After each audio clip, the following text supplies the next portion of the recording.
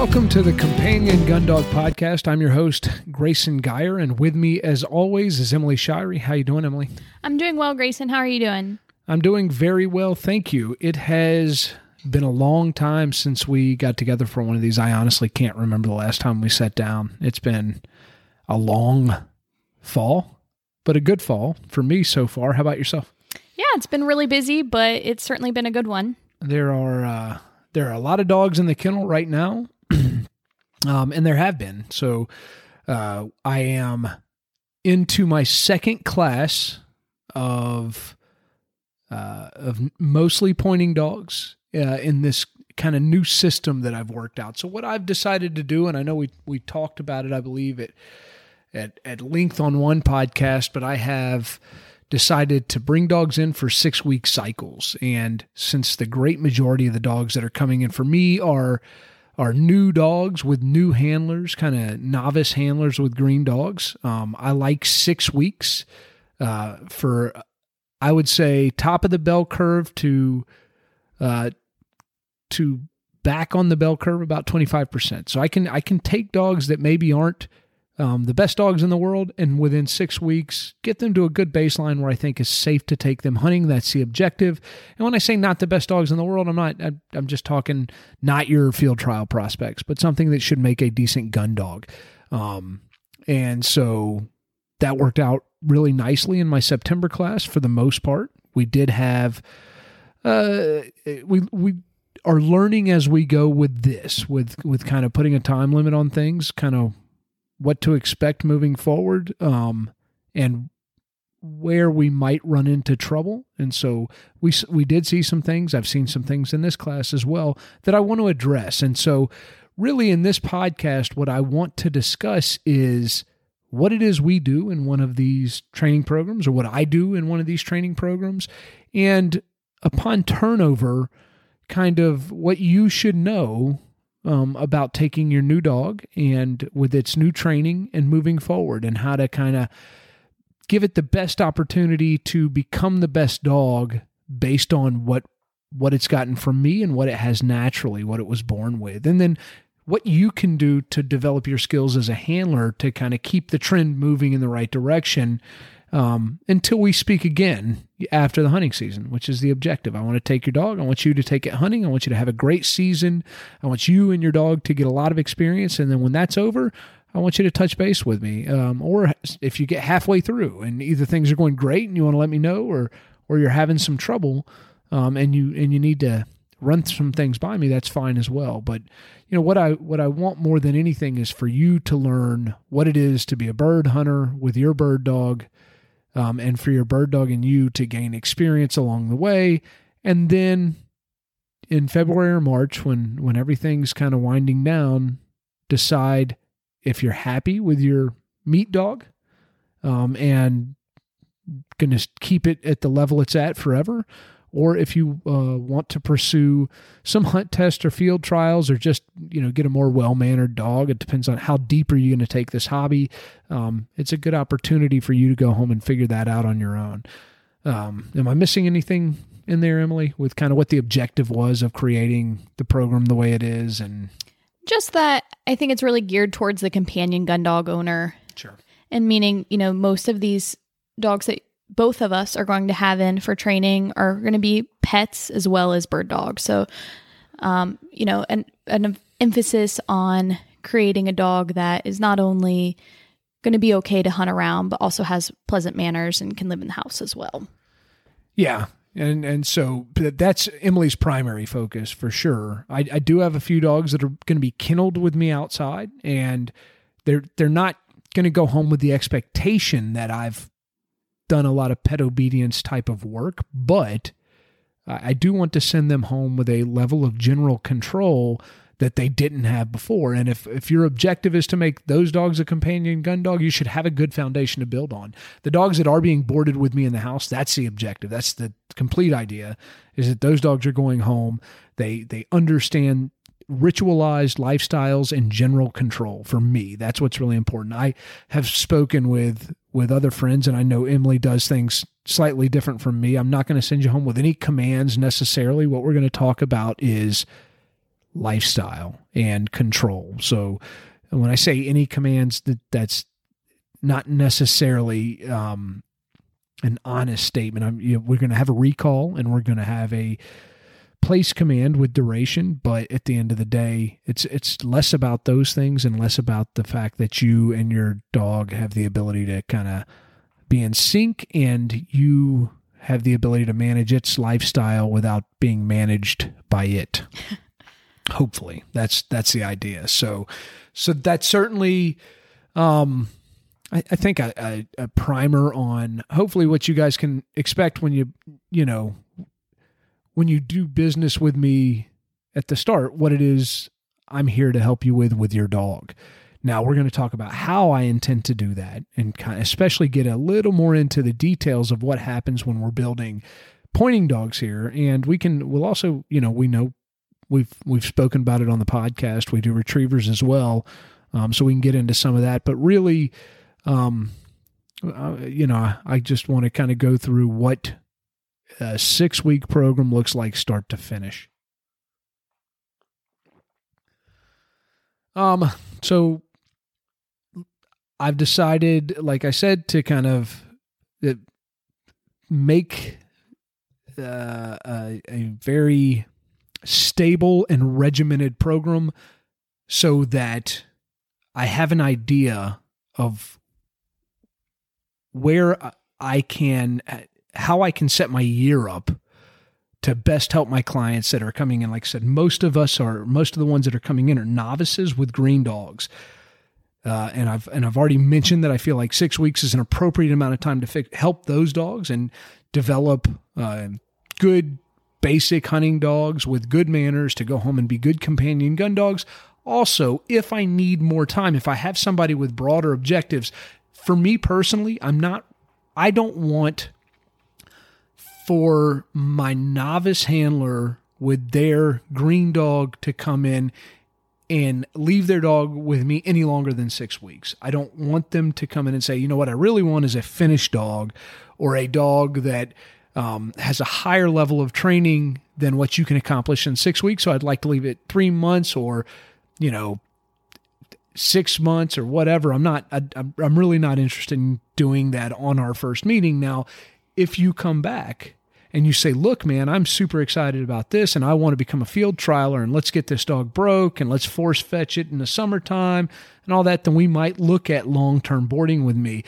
Everything will run in this 6-week cycle. So even if you were to leave your dog later on with me for 3 months, it's going to come for 6 weeks, and there will be a 2-week break between each 6-week session. And that's really so that I can have a clean turnover. It allows me to have a reset, give me enough admin time to recognize who's leaving, who's coming.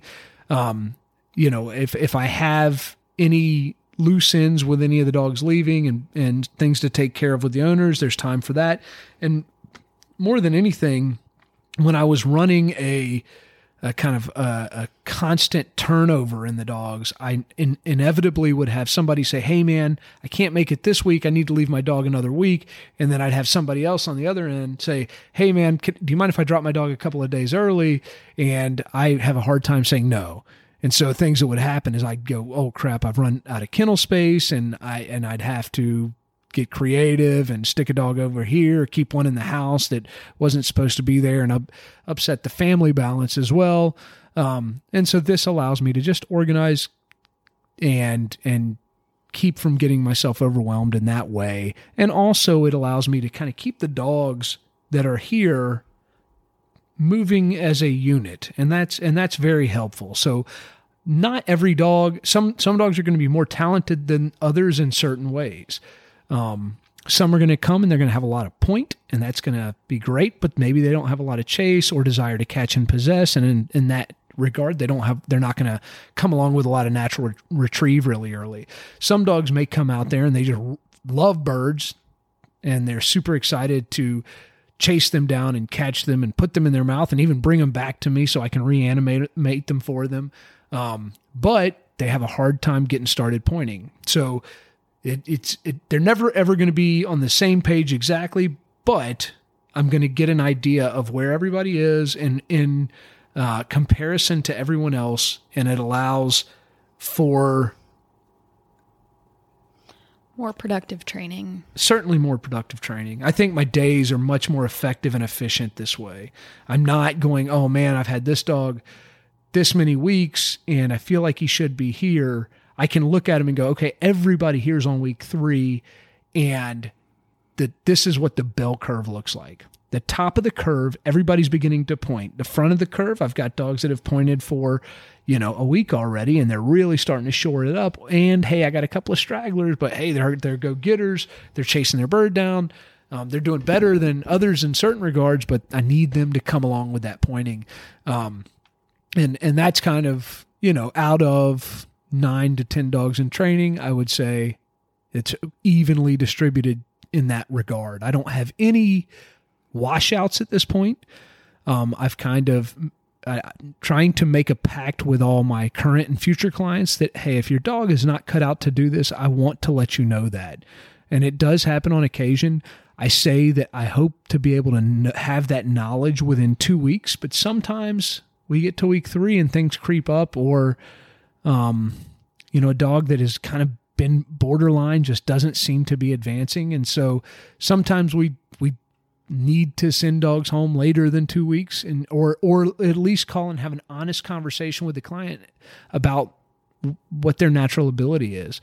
And that's why we prefer to take dogs in after teething for sure. And usually, I would say 9 months is probably the sweet spot before their first hunting season, but I'll take them at 7, even 6 months if they're mature enough. Rarely they are. And of course, it's never too late to start. So I'll take them at any age beyond 6, 7, 8, 9 months. But I really would prefer to have them, not be puppies teething. And so I usually will not accept those dogs in training. So, it kind of helped me figure it. Where am I at here? Covering what your expectations are for dogs coming in. That's right. So if I get to the end of 2 weeks and I'm just not sure, I'm going to try every class to have a good conversation with every owner at the 2 week mark and just give you a good idea of where your dog is. Let you know, hey, if we're seeing problems, I want to let you know as early as possible. Yeah. Common problems. And I'll kind of give you an idea of things that I see that may be hangups for us now, but later in the podcast, I want to kind of break down really in detail what we need to do to address each one of those individually. So, but things that may hold us up, reactivity, aggression, things like that. So when I say aggression, if you bring me a dog that's overtly aggressive and he's hard for me to handle, or he's really overtly aggressive with other dogs or my helpers or my partners around here, I'm usually going to say, hey, I don't think this is a good fit. Maybe I can recommend a behavioral pet trainer for you. And if we can get this dog kind of sorted out in the head, we can try again sometime. So normally if I see overt aggression that makes me feel uncomfortable for those around me and myself, nobody wants to bleed going to work if they can avoid it. We'll probably, that probably will not even get started here. But sometimes we get a dog in and, they show up and maybe they're not lacking a little confidence and they give a little growl, but I feel like I can manage them and I just get a feeling I usually am happy to take those dogs. That said, if sometimes just general handling of those dogs, if they're stressing really hard in that first week, they're hard to get in and out of the kennel. They get snippy with you. A big one is, can I load you in the trailer or on the truck? If you're giving me a real problem there and I have to break it down and just really focus on teaching you how to load. If what I need to do before I can even get rolling is, make you comfortable enough being in your own skin in this environment and go really slow, that's going to hinder our progress early. If I need to teach you pressure on, pressure off to get you to load up or to be still or to not bite me when I'm putting you on the check cord or on the chain gang or taking you out of the kennel and things like that, then, that might be severe enough that at the end of 2 weeks, I'm going, man, I feel like I haven't even gotten started with your dog because every interaction is a melee. And I would just like to mention there that maybe a lot of these dogs don't display those behaviors at home, and that wouldn't be surprising because they've never been an opportunity to display them. So if you've never tried to load your dog up without just picking it up and putting it in the car, maybe it's never tried to bite you. But when we try to load it up by saying, hey, no, I'm not going to pick you up every single time we get in and out of this car every day for the next 6 weeks, and they try to bite us, it's not surprising. So I think it's really important that owners start from when the time the puppy's young and addressing some of these things by back tying them, letting them pull the end of a slip lead and feel them correct themselves on a slip lead, and not, if the dog's spending their whole life off leash in a backyard and we put a slip lead on it, it's not going to be happy, and it's going to be hard for us to make serious progress quickly when we have to start at the very basic puppy steps. Yeah, I mean, you hit the nail on the head with that. There's a baseline. So like I've said this before on the podcast, I'm sure, like if you bring me a confident, bold, well-adjusted animal, the sky's the limit. Even if it's a little out of control. Yeah. We'd much rather see that than have a dog that is hard to even put a leash on. Yeah, and it's trying to crawl under the truck when you show up, and this is, it's not a knock. I mean, if I ride around, there is a dog that, for the most part, lives in the cab of my truck every day, right? So I'm not opposed to someone riding their dog around in the cab of their truck. Now, that being said, that same dog will happily load into the box or into a crate when asked. So if you want to ride around with your dog in the cab of your truck, I don't have any issue with that whatsoever. But with that said, it should be able to load into a box or a crate. You don't have to do that. I mean, I don't mind going through a little bit of that in day 1 and 2. But if I go, hey, and I call you at the end of the 2 weeks and I'm like, man, I had a real problem trying to get your dog to load. And you go, oh yeah, no kidding. He bit the hell out of me. And I tried to load him, so I've never done it again because he bit me and I backed off. Well, so that would have been nice information for you to share with me, before, or he's bit everybody that's ever tried to load him and he gets really disgusting about it. And so, I'm not surprised by that behavior, and that it's not maybe necessarily a deal breaker. I mean, I don't mind assessing it. And if it's something, a lot of times it's something that can be overcome more easily than people think. But that said, if it's a real problem, it's just gonna hinder my progress. And a 6-week program is not what you need with me. I'm a bird dog trainer. I got too many dogs to be a behaviorist right now. Right, and that's, I think, a really important point to make is this is for training. This is for training new behavior. This is not for fixing already existing problematic behaviors. So if you've got some behaviors at home that you're dealing with and you think this is going to solve them, this is not the program for you. Unless it's something like, recall. But if you've got some, aggression at home. Yeah. Real aggression, real fear-based stuff, real nervy stuff. People sometimes this is a good place for a dog that has quote unquote separation anxiety to come.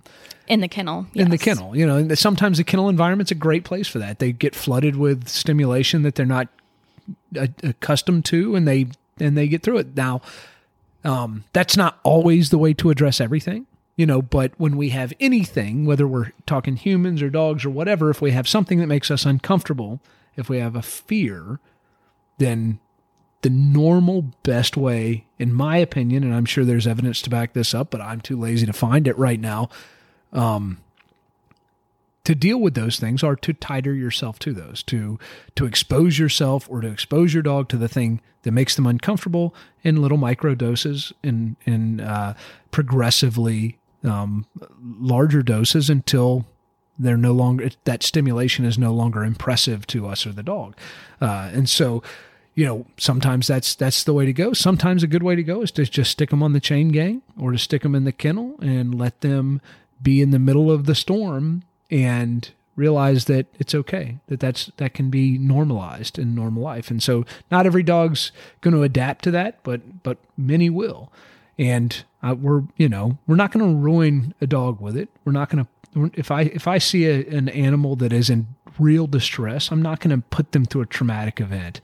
But most dogs are going to come through some anxiety, like I said, quote unquote anxiety. A lot of times it's because anytime they've shown any discomfort or fear, they've kind of been isolated and it's been alleviated immediately. And so they've kind of learned like I need to be codependent in order to have comfort in life, and I've not been exposed to things. So sometimes this is exactly what the doctor ordered for that. But now that being said, if we're talking severe cases of fear, whether anything to do with adrenalized states and fight or flight and that kind of stuff, this is probably not what you're looking for. Especially if the dog is not environmentally sound to begin with. And what we talk about that word a lot, environmentally sound, meaning you can bring them to a new environment and they don't just immediately hide, or you can pull them out of the truck and they're at least somewhat curious and a little bit confident with new situations. If they're environmentally sound to begin with, those dogs are going to be more likely to be gun shy. And that's also going to hinder their experience here. I think, and I just quick, and I may have misheard you, but it sounded like you said environmentally sound, which it would have been unsound. So an environmentally, if they're not environmentally sound. If it's a dog that's environmentally unsound to begin with, and this is so now and I know we haven't gotten straight into discussing week by week what the program is here, but this is probably the most important thing that we can discuss on this podcast. I think, when you bring your dog to us, I'm going to have an honest conversation with you. And if I say your dog is environmentally sensitive or environmentally unsound, that's a huge red flag. And so if you've ever been on Facebook, some group about bird dogs, and you see anybody post anything about gun shyness, you are guaranteed to see the phrase gun shyness is man-made, or gun shyness, the dogs are made gun shy, not born gun shy.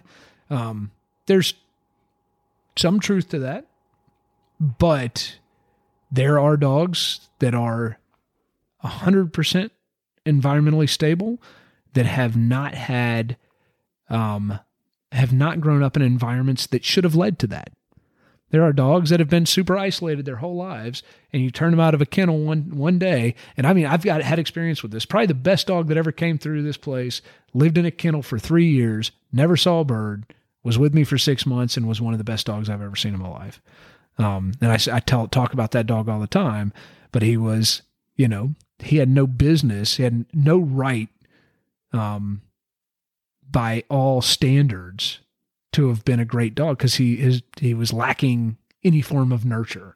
He was not developed as a bird dog.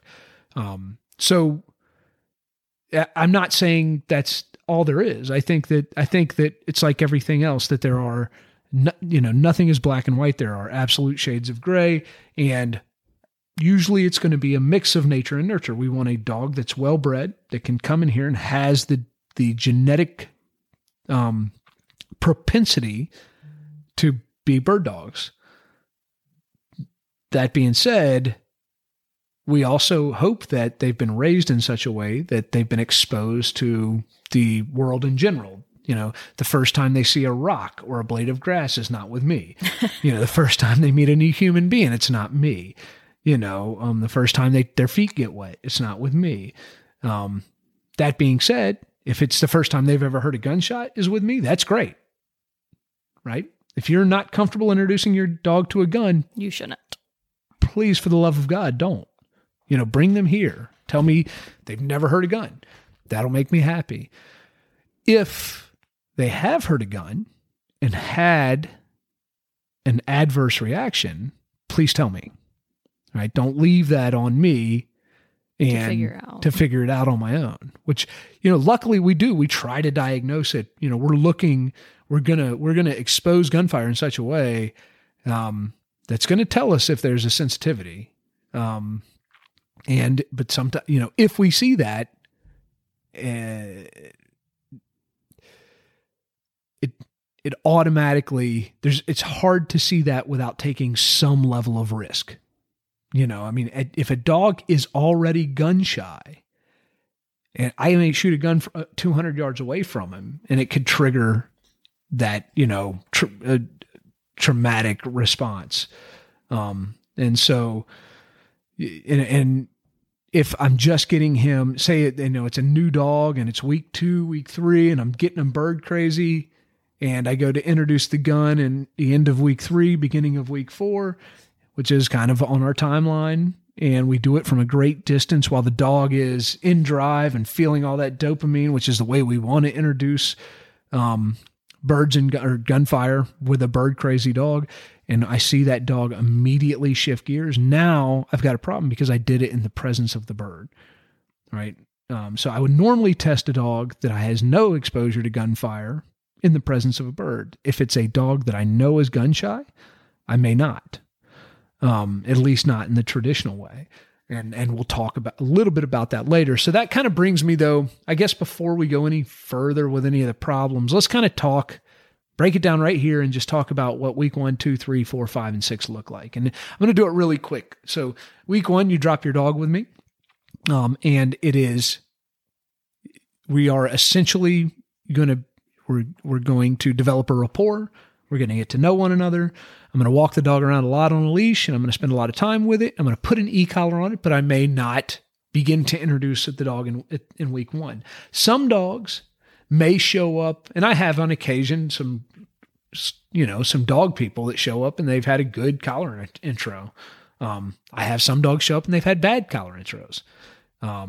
So either way, I tell everybody, regardless of what you've done with your dog, they're going to get a collar intro with me. That's usually going to start at the end of week 1 and flow into week 2. My hope is that by the end of week 2, you have enough understanding of the collar that I can drop the check cord and we can move freely in a field environment.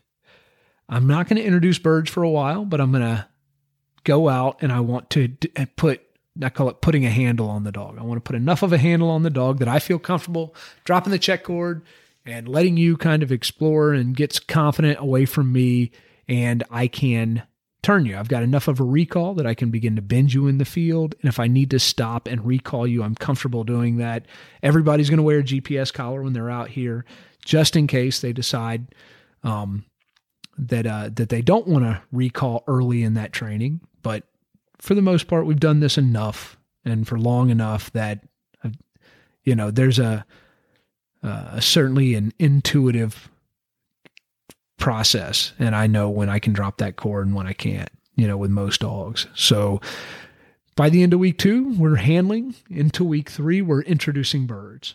And so that's going to start. And we've talked about that. And, we had a whole podcast on pointing dogs and why they do what things they do. So, if you want to understand a bird intro better, you can go back and listen to that one. But birds here, I'm going to assume every dog here is a brand new bird dog, and they need to become a predator before they become a bird dog. I want a dog to be a hunting dog before it's a pointing dog. They need to have the desire to get into the field and quest for the game before I expect any manners out of them. So yes, they're going to come here. They're going to find we're going to do a bird exposure from the hand first. They're going to see it. They're going to have an opportunity to get full sensory perception of it before they just stumble into it. And then once they've shown me that they've had full sensory perception of it and they're not scared to death of it, but they're curious, then we're going to let them have an incidental contact with a compromised bird. So it may be wings clipped. It may, be hobbled or crippled or whatever, but it's going to be a compromised bird, and they're going to spring it, give it chase. It should stimulate prey drive, and if they're likely going to hopefully catch it and possess it.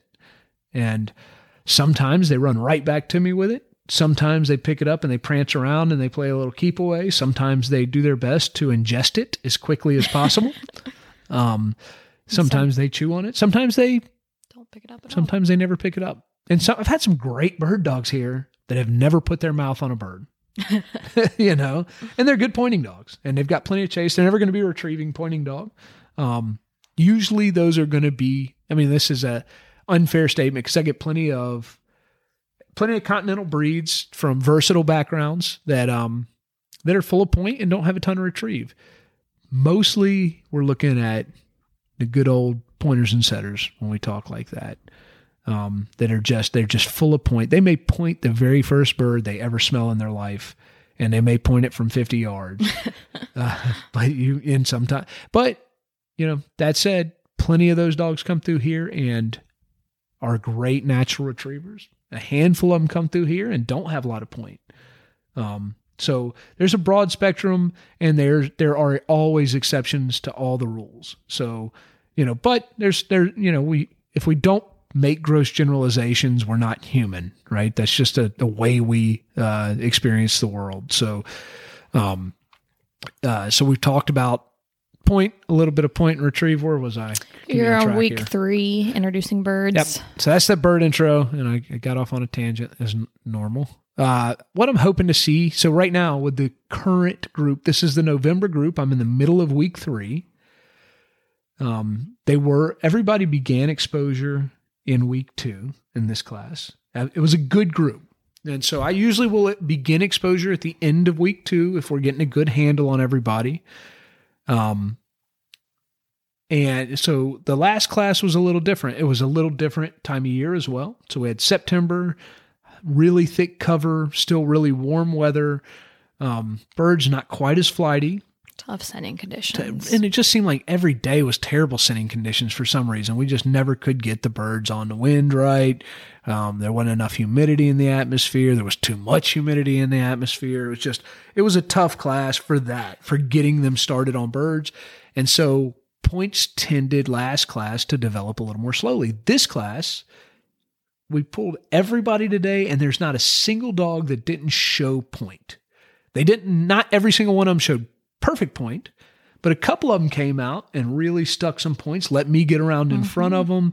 And we've exposed them to quail on the ground, loose quail. So we talked about those birds being compromised, to uncompromised birds, to birds that begin to evade them with relative ease, which brings out that natural point, that stalking instinct. And we've transitioned to launchers at this point. So we've made our launcher transition for every single dog in this class. Meaning we've moved from quail that are compromised to quail that are able to get away. Yep. To a pigeon and launcher introduction so that we can control the flush. That's right. And so today's setup, this is not their first downwind exposure to a pigeon, but this is probably their maybe 5 at this point, with multiple setups a day. Which is early for the program because everyone's been pointy. Yeah, and everybody's pointing, so it's nice. So what we'll hope to do there, because we can control the flush, is continue to extend their staunchness on point. I don't call it steadiness. So if it's prior to the flush, you'll usually hear me talk about a dog being staunch. Just means that they're not moving before the bird flushes. I am still dropping the check cord for everybody here and letting them all chase. So whether I'm launching a quail, or whether a quail's getting up off the ground, or whether it's a pigeon leaving the launcher, I'm hoping every dog has the desire to chase the bird. The more desire they have to chase the bird, the more I have to work with. In terms of developing steadiness as we go forward. And if you've heard, and we've talked about with Martha, or talked about what we talked about with Martha Greenlee and Training with Mo, and kind of our way of doing things as far as training pointing dogs, I'm starting with managing the chase to make the dog more staunch. So a dog that anticipates a chase is more likely to break because that chase is satisfying. As I show that dog it needs to manage its chase, it's less and less inclined to break before the flush. It's less and less inclined to creep before the flush. I find this to be, for me, the most efficient and effective way of developing a staunch meat dog, a dog that doesn't want to creep on their birds. I don't want to get in there and put a lot of pressure on these young dogs that are just in their first week of bird exposure. I'm not going to go teaching them whoa and putting any pressure on them in the presence of a bird. What do you mean by putting pressure on them? I don't want them to feel pain in the presence of a bird. So I don't want them to feel, I don't want to create a startle response in the presence of a bird. I don't want them to feel pain. I don't want them to have perceived pain because they're threatened by me. I want them to feel in control. And what I mean is I want them to feel like their actions create the flush. So if they just sit still, that bird's not going to flush. If they do take a step, the bird leaves because I have the power to control it with the launcher. I'm going to let them chase, let them chase, let them chase. Usually we'll extend the point to a pretty good, if the dog has some point in them, we're going to extend it just by flushing on their action, teaching them that their action makes the flush occur. If they can be more patient, the bird won't leave. If they're chasing hard, which some are and some aren't by the time they leave here, then we may start managing their chase. Dogs that I recall from the chase under pressure after the flush to the point that they begin to restrain their own chase will have a lower level of anticipation of the chase and therefore a much lower likelihood to put quote unquote pressure on a bird. The dog is going to be more respectful of the bird at that point because they're also going to find out at that point, and this is what I hope I can send a dog, that the objective is to be able to send you home with this dog that you can hunt with. So we can show it a bird. It wants to hunt. It really wants to find them. It points them. And you're at a place now where you can use your shotgun to reinforce appropriate behaviors, or you can not use your shotgun in order to not reinforce inappropriate behaviors. And it's not a punisher necessarily. I mean, some could argue it would be a negative punishment, but I would argue in this case that it would be a non-reinforcer to not shoot or even shoot at that bird. So hopefully that makes sense to you guys. If you've listened to this whole podcast, that last statement should ring bells of our first couple of podcasts. And so this is where you come into play. So that's now week 3. Week 4, it's more of the same now. And this is when hopefully we're chasing. Week 4 is the gun intro. Sorry. Mm-hmm. So we're starting our bird manners. We're going to continue more of the same. And this is really important because we've already discussed gun shyness here as being a problematic behavior really. And, it's not gun shyness as much as we're talking about environmental sensitivity or environmental instability leading to gun shyness. So this is really important when we get to week 4. So this next week is going to be a super important week for us. It's where I'm going to need support. So luckily I've got some day trainers like Josh and Devin and Jacoby and some other good clients that are here and every once in a while willing to give me a hand. And then Emily, of course. And it's all hands on deck when it's gun intro week. And I always am hoping I've got somebody to handle a leash or I'm out front. I am continuing to evolve in the way I introduce guns. With training a higher volume of dogs, the likelihood that I'm going to get environmentally unstable or environmentally sensitive dogs here to train has increased. And so what makes sense to me is that I treat them all. Everybody is environmentally unstable until proven otherwise. Right? Uh-huh. So even if you look like the toughest dog in the world out here to me, I'm going to treat you with kit gloves on gun intro day. And there's things that I'm starting to believe are better ways to introduce the gun than I used to. So I used to always just want them to be in chase, because I knew that they were feeling elation, dopamine, whatever, and we would introduce the gunfire from distance there. Starting with a whip. Yep. So I like to use quite as loud. What they call an agitation whip. A lot of times, if you've ever been familiar with the sport of Schutzen, a Schlager stick with a whip on it, I'm using that to just create noise as I'm moving around, and I'll do that. I'm also helping dogs become more staunch. And I think I've mentioned this in other podcasts where I inoculate dogs to stress on point by just slowly moving in and making noise. And I'm using that whip. Don't get off track here. Okay. That could be, yeah. So either way, that's happening at the end of Gun intro with whip is where we were. It's happening at the end of week 3, beginning of week 4, where the whip is coming into play more and more. Then when the dog's in chase, usually the whip. Yeah, I'm still doing that in chase. Once I know our dogs are bird crazy, I now believe moving around to the front, having somebody handle the dog. So I'm now in front of the dog instead of bringing the gun in when the dog's in chase and we're all behind, as if we're shooting over pointing dogs kind of naturally. I'm moving around to the front and we're treating it as a mark. And so the helper has the dog on a leash. Yep. And they're holding them back, but allowing them to pull and be excited and be crazy. Yep. And I'm in front and I'm cracking the whip and throwing the mark after I've cracked the whip. 2 things here.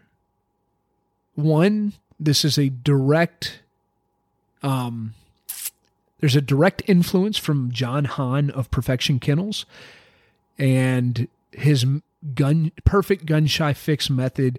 I don't care if you own a gun shy dog, if you are getting a new dog, that's a great video to purchase and watch, and they should be supported. He has some fantastic ideas, and I trust that program. And I, for folks that ask questions and have made gun shy dogs and need to rehab that, that's the first place I send them. So kudos to Mr. Hahn and his lovely wife and their video series. It's good. Everything about it.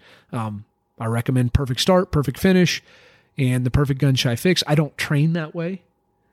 But that doesn't mean I don't respect it and admire it and think it's worthwhile. And they have been around quite a while. They're very successful in field trials. They have nothing to prove. And every piece of content I've ever seen from them is worth viewing or worth reading or listening to. So highly recommend you look up John Hahn, Perfection Kennels, and the Perfect Gun Shy Fix. So that's that entire program informs the gun intro for me now.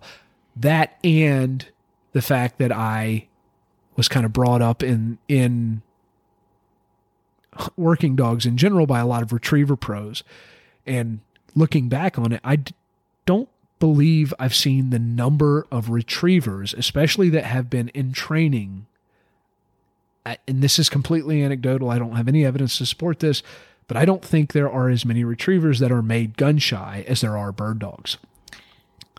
Go ahead. I just want to comment that could also be because of genetics, right? Very, very high likelihood that is because of genetics. More environmentally sound, stable. Yeah, retrievers. and so I'm going to follow that rabbit for a while, but I need you to bring me back, all right? When I'm done. So what we're talking about, this is a conversation that Emily and I have had offline several times. I'm of the belief that pointing dogs have bred into them a natural cautiousness because of the stalking instinct and because of the point. They have to be cautious. And I think that there's an anxiety, a natural anxiety that comes into play around the stalk and around the point. And places especially that I've seen bird dogs gun-shied is when they're on point and they do not mark the bird as it leaves and is in flight, and they're still in a state of point when gunfire happens. Yep. And they're not well introduced. And I think that they're in such a potentially kinetic, anxious state that when startle response is elicited in that moment, it's catastrophic sometimes. And so, and it can even happen with dogs that have had a gun intro. Yeah, and we've seen it. We've seen it here. And I mean, to say, and I don't care. We always want to be cautious, and that's something we always talk about now, especially when we've got a new handler out, and we've got other people helping us, and we see a dog on point. And Emily said it today. That's a dog. That's a bird we didn't want to shoot for that dog, and you did a good job. So that and we had a dog on point that did not recognize the bird flushing. The bird got up, and the dog's head was still in the cover looking for it, so it did not see the bird flush away. And exactly, that is not a bird we want to shoot, even though this dog has had a very intensive gun intro. He's still on week 4. Yeah. So even though we feel confident, it's not ever worth the risk. One bird is never worth the risk. Absolutely. And we're not here to just shoot birds for him. And if he didn't mark it and we shoot it, what's the point? Yeah. It's not like we're giving him, now if he goes and finds it on the ground, you could argue that there's some satisfaction in that for him. But really what we're hoping to do for these young dogs when we go out to shoot them birds is to put the entire sequence together for them and see that bird fall out of the sky. That's that moment where we captured the moment and we reinforced it appropriately. So that's, that's completely a theory that we've kind of worked up here, but it tends to make sense to me. But at the same time, I think when you put the gun or when you put the stimulus of the noise and the bird, which should elicit drive and dopamine, in front of the dog, and we show them the whole picture, we show them at a greater distance there, I think that's giving them a better opportunity to absorb the information, to present them with all of the information. Here's a bird. I'm going to make a little bit of noise, and I'm going to throw this bird. And that making that little bit of noise, so cracking the whip before I throw the bird, that's directly influenced by the perfect gun shy fix. So it's a classical stimulus, and it's eliciting a dopamine response. So crack the whip, stimulate the dopamine response by throwing the bird at that moment. So the noise predicts the bird. The noise predicts the bird. Mm-hmm. The noise predicts the bird. The noise predicts the bird. The noise becomes louder, but it still predicts the bird. And now at this point, it's, we're not eliciting a startle response, and we have a dog that's coming into a heightened state of arousal as a result of the noise because it predicts the bird. Yeah, I just want to mention that I've noticed that with Ember, and this isn't something we've talked about, but Ember's had now maybe 3 birds shot over her in her life. Yeah. But we started her gun intro a lot like this. She's seen a ton of marks where it's gun, then throw the mark, gun, throw the mark, gun, throw the mark. And all 3 birds she's had shot over her, she hasn't marked a single one because her head is so deep in cover. Yeah. But you can see as soon as she hears that gunshot, and I've got a video, she hears a gunshot, Blitz breaks and takes off after the bird. Ember does not see the bird fly away, but as soon as she hears that gunshot, she takes off because she knows that means there's a bird somewhere. So I think that's a perfect example of how gunshot can predict, something's about to happen, then it's going to be good. So that's it for me. I mean, from now on, this is how I want all my dogs introduced. So I want you pointing, I want you bird crazy, I want everything else, but I'm going to get out in front of you and I'm going to throw you a mark. Just yours. Even if you're one of those bird dogs that loves birds but won't put them in your mouth, you're still getting it this way. It may be a clipped wing pigeon that makes a lot of action, and you're going to give it some chase, hopefully. But it's all happening in front of you. I want to present you with all the information. I don't want you to be surprised by the fact there's gunfire. I want to make you aware of my intent to fire that gun and to give you something very pleasing once that's happened. And we're going to ramp that up slowly over the course of time. Cracking a whip, greater distance. We get 22, 209s, shotgun. Closer and closer. Yep, closer and closer. Shotgun with the muzzle in the opposite direction. Finally, we're shooting, a live bird in front of you, and then we're going to the field. That should be the progression.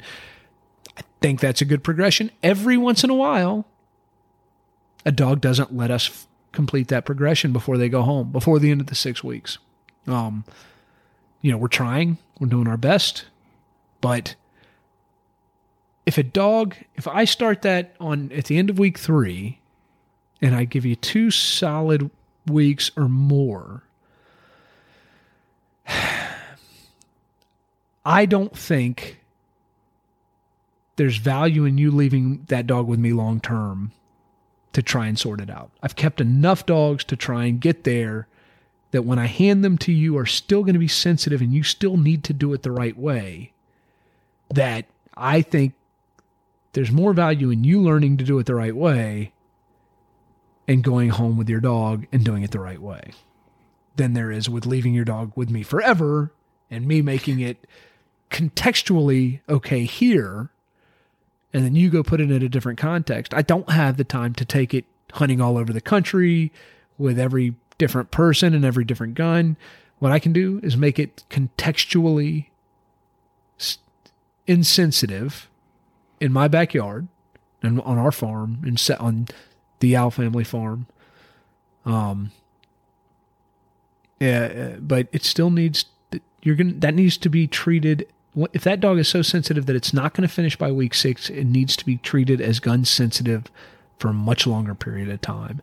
So that's why I'm making this podcast. I'm going to tell you, if you were directed by me to listen to this podcast, it's for that reason. And so I'm going to talk to you on turnover day. I'm going to give you explicit, detailed instructions. And I'm going to ask that you go order The Perfect Gun Shy Fix by John Hahn. And I'm going to show you where we're at in the progression. And I'm going to hope that you continue with that. If I want you to go out and keep your dog in the field. I don't want you to be afraid of gunfire in the stratosphere. And there's time, we have to sometimes have low levels of exposure wherever you are. But that being said, what you can't control, you can't control. What you can control, you must control. You have to advocate for your dog. Yep.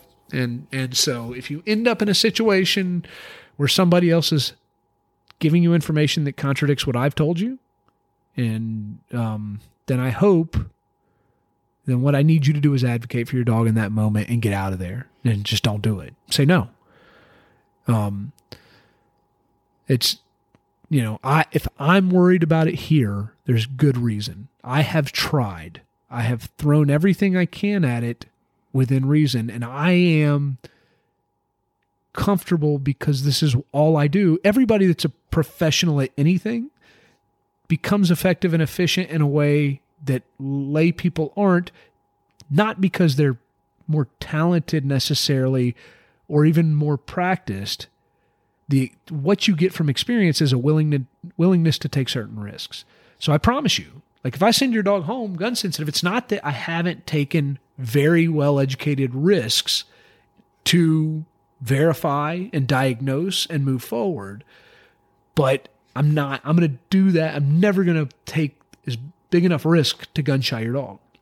Right. So I'm slowly trying to inoculate it to that stress, and that's where we're at. And so if it goes and it gets tossed right into the fire, as soon as it leaves here, then there's a good chance that it's not going to do well.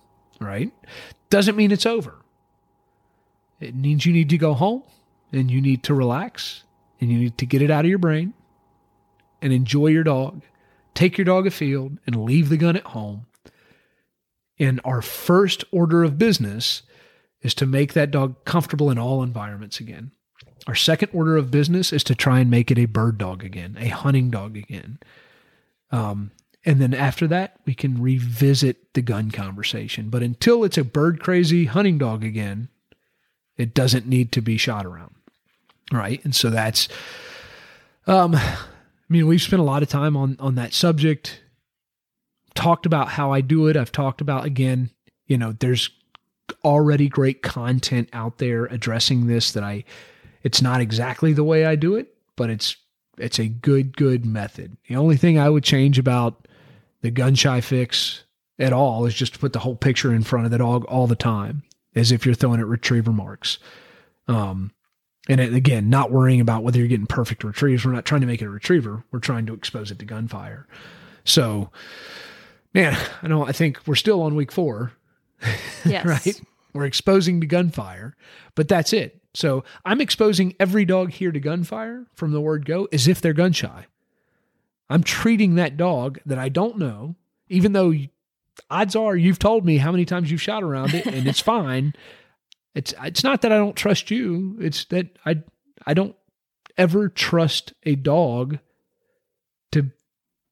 to not be gun shy until it's proven to me that it's not gun shy. It's not worth it. It's not. Yeah. It sucks so bad. And so many beautifully talented dogs come through here, and that are a little bit sensitive, that when they leave, you're just like, okay, man. And I give you everything and I need, and this is it. I want to make sure that I want to fulfill a responsibility. I want you to leave worried about it, Yes. but willing to continue to move forward. I think all owners should leave cautious about it. Yes. No dog is going to leave here at 6 weeks if they haven't had a prior gun intro and be like, yeah, shoot as much as you want around it. Yeah. Every owner pay attention. Pay attention. Every owner should be cautious and making sure it's an appropriate situation to shoot around their dog. Everything is an issue of probability, right? There is a very low likelihood that Blitz is going to become gun shy tomorrow, or that Pete is going to become gun shy, right? But we're still, I'm talking a 99.99999, infinity nines, low likelihood. And then we have a spectrum from there, and so if you've got a dog that's on its second week of being shot over, there's no guarantee. So go treat it cautiously. Pay attention. We're going to talk to you about that. We're going to talk about not shooting if that bird's not marking, or the dog's not marked a bird. Obviously we don't put a pellet in your dog's ear either. Yeah. You know what I mean? If you got a low flying bird and you take a little bit of a borderline shot and you put that pellet in that dog's ear, you might create some sort of association that you would not have wished you did. Right. And, you may not kill your dog. You may not even injure your dog really, but you may, even that muzzle right over their head when you pull the trigger, it's so much more intense. If you've ever been duck hunting in the swamp and your buddy swings on one, and you end up under that muzzle, you know what I'm talking about. It's a different experience than being behind that gun or beside that gun. So, don't put your dog in that situation either. Week 5, polishing behaviors, bringing it together. And week 6 is hopefully we're out hunting with your dog pretty much every day of week 6. That's my hope, is that every day of week 6 is me taking your dog for us a miniature hunt, and everything becomes more and more apparent. And I'm beginning to use the shotgun to reinforce the appropriate behaviors, and not use the shotgun to not reinforce the inappropriate behaviors. And when you come to pick your dog up, everything's hunky-dory, and we have a 2-hour turnover. And in which time I'm going to teach you to use your e-collar. And we're going to spend a lot of time just walking around and having general control of our dogs. We're going to talk about how to be quiet when you're hunting and handling your dog in general. I use 2 words very sparingly with my dogs, and one is here, and the other word, I'm going to say it. I use it. I don't think there's a problem with using it. I use the word whoa with my dogs. I use the word whoa with dogs that understand what the word means. Your dog at 6 weeks will not know what whoa means. When I say whoa to a dog, I mean stop in motion. Your dog will understand that if it makes inappropriate action around a bird, that bird's leaving when it leaves here. That's what makes it staunch in front of the front flush, not the fact that I've hollered the word whoa at it and shook it up. Or that you've used the check cord to stop it. Or that I've used the check cord to stop it. Or that you've used the e-collar to stop it. Or that I've used the e-collar to stop it. Now, if your dog's here for a longer period of time, more advanced dog, I'm certainly going to begin to teach that dog to stop in motion and to stand with duration.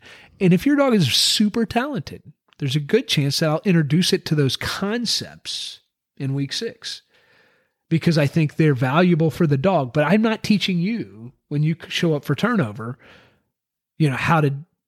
what that is. I might show you what conceptually I've offered your dog, and it's going to start with stop to flush for me. and upwind bird work. But it's not whoa. It's not whoa in the traditional sense. I'm not putting your dog in a barrel and stroking its tail with a bird in front of it. And I'm not putting a flank collar on your dog. I'm not suitcasing your dog. I'm not putting your dog on a whoa post. And there's nothing wrong with other people doing that. It's not what I do. So if you're coming to me, you're bringing me your dog, don't expect that from me. And if you choose to go do that with your dog and your dog acts differently, maybe it's because your dog has not been exposed to that in the past, So anytime we train, it's about consistency, not intensity. It's about showing up every day and making small progress.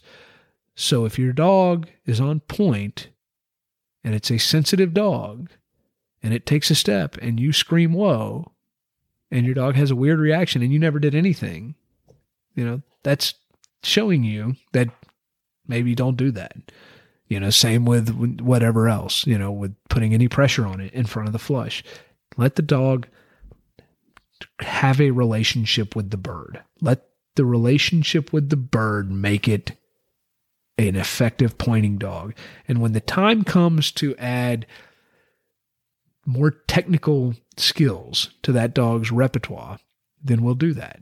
And usually that's going to be after the first hunting season. Let them be wild and crazy and have fun. Yeah. And I mean, a lot of times for me with my dogs, it's after the second hunting season. I'm never in a hurry with my own dogs. Usually my own dogs are like, by the time I'm like, okay, this dog's ready to be broke, then it's like I introduce the concepts and it's a broke dog.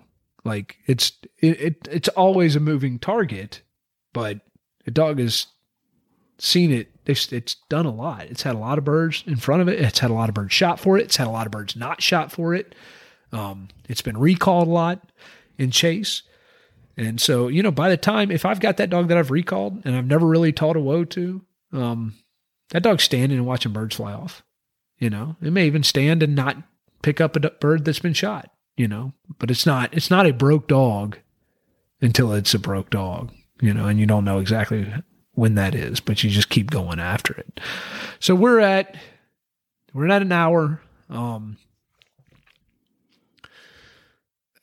hope, and I, like every other one of these things, this was a little rambling, but I hope I've kind of gotten across what I intended to, which is this is what our program is. These are some issues you may run into.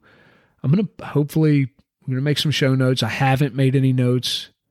I want some resources up there. I'd like to put some resources. So I'd like to blog potentially about how we use the e-collar. There's tons of YouTube videos on ET300s. There's no use for us to make another YouTube video on an ET300, but I do think it's important for you to know how we use them. So how to get to C only, meaning continuous pressure, like you can look that up. It's very simple, but when you leave here, I'm going to have gone over that. We're going to be, when you show up to pick up your dog, we're going to chat. And Emily has a very good regimented program for her turnover. She's going to have her clients go check specific boxes before they're allowed to leave. I'm not like that. Right. I'm going to talk a lot and I'm going to lose my train of thought and we're going to show you your dog and I'm going to hopefully convey everything that needs to be conveyed. But really what I want from you is to leave here and to practice in a progressive fashion. I want you to leave here and I want you to go for long walks without a shotgun. I want you to go to the preserve and learn. I want you to come here and learn how to plant birds from me and learn how to do a preserve hunt. From Grayson. From me. I want to show you, don't go and let whoever is working at the preserve plant your birds for you. Plant 30 birds in 3 acres and expect your dog who's seen. Yeah. I want you to go out and I want you to have 3 to 5 birds in a minimum of 20 acres. And I want you to take them one at a time. And I want you to watch each one. I want you to watch how your dog handles each one. And then I want you to adjust from there. Is the dog having trouble figuring out the wind? Is the bird planted? Is it, is the cover too dense? Does the bird have, too many options to stay on the ground? Is there not enough cover in the bird left before you showed up? And if it does, that's fine. You're not there to kill birds. You're there to work your dog. If it's poultry, it's fun to go out with your friends. There should be a time when you decide to go to the preserve and take your friends and go for a hunt and not worry about your training. If it's you alone and you're there with your dog to focus on your dog, then show up to focus on your dog. Yeah, don't take your friends hunting the first time you go hunting with your... Yeah, don't take your friends hunting over your dog until you're comfortable hunting over your dog. That's in my, and certainly don't let your friends influence you. No matter how many bird dogs their grandpappy had and how long they've been doing it, this is your dog, and it's your job to protect that dog, and to protect that dog's drive, to keep them healthy, protect their attitude. Yep, to protect their attitude and to keep them enjoying what what you guys are doing together. So go out there with the idea that you're going to have fun, but be aware. So go train, get comfortable with your dog before you go out, and the stakes are super high, and you're going to be embarrassed if things don't go right. Don't do that to yourself, and certainly don't do it to your dog. What do you think, Emily? I think that's good. All right, guys. Thanks for showing up. There's not a lot to pass. I have attempted to have some group classes. I kind of dropped the ball on that in November. But if you're on my email list, expect to see an email for December. It's crazy. There probably won't be a Saturday, but I certainly want some weekdays in there. If there's some local people that want to do some groups, check out, there's a place to join my email list on my homepage, on my menu. So if you're not on that list, go ahead and get on it. I don't spam you on there. I'm not marketing. I'm only passing information about events. So it's like, if we're going to have a group class, if maybe, and I want to call it like an informal club type day, those things, that's what the email list is for. I have not updated my events page. I do have some UKC, field trials listed on the events page. So go check them out. Come out. If you're a NAVDA player, if you are a master hunter level player, in the hunt test game with your pointing dogs, check out the UKC field trials at the open class. There is they're small. It's a kind of a friendly atmosphere. It's a lot of fun, but it's still competitive. And if you show up with a dog that can get around the course clean, there's a good chance you're going to win. It's just the way it works. Now, there's a good chance your dog will blow up too, right? Like it's a hard test. It's a field trial. It's not a hunt test. It's not going to just be set up in your favor with everybody rooting for you. We're all going to root for you. But that being said, if your dog runs into a bad bird, oh well, and so it's going to be a test of how well trained that animal is and how much he wants it. A dog that putters around out there and doesn't really look like they care about it probably ain't going to win. But an enthusiastic hunting dog that gets around the course clean, steady to wing shot and fall, retrieves on command, any one of them could win any day of the week. And it's pass-fail. So if you are interested in getting a pass and a ribbon, you can do that too. Yep, and you can get titled, just passing. So it's a fun game. Check it out. I think I really like it. I'm going to keep playing it forever. And so we'd love to see more people involved in that game. Thank you guys for being here, and we'll put another one of these out one day. So, until then.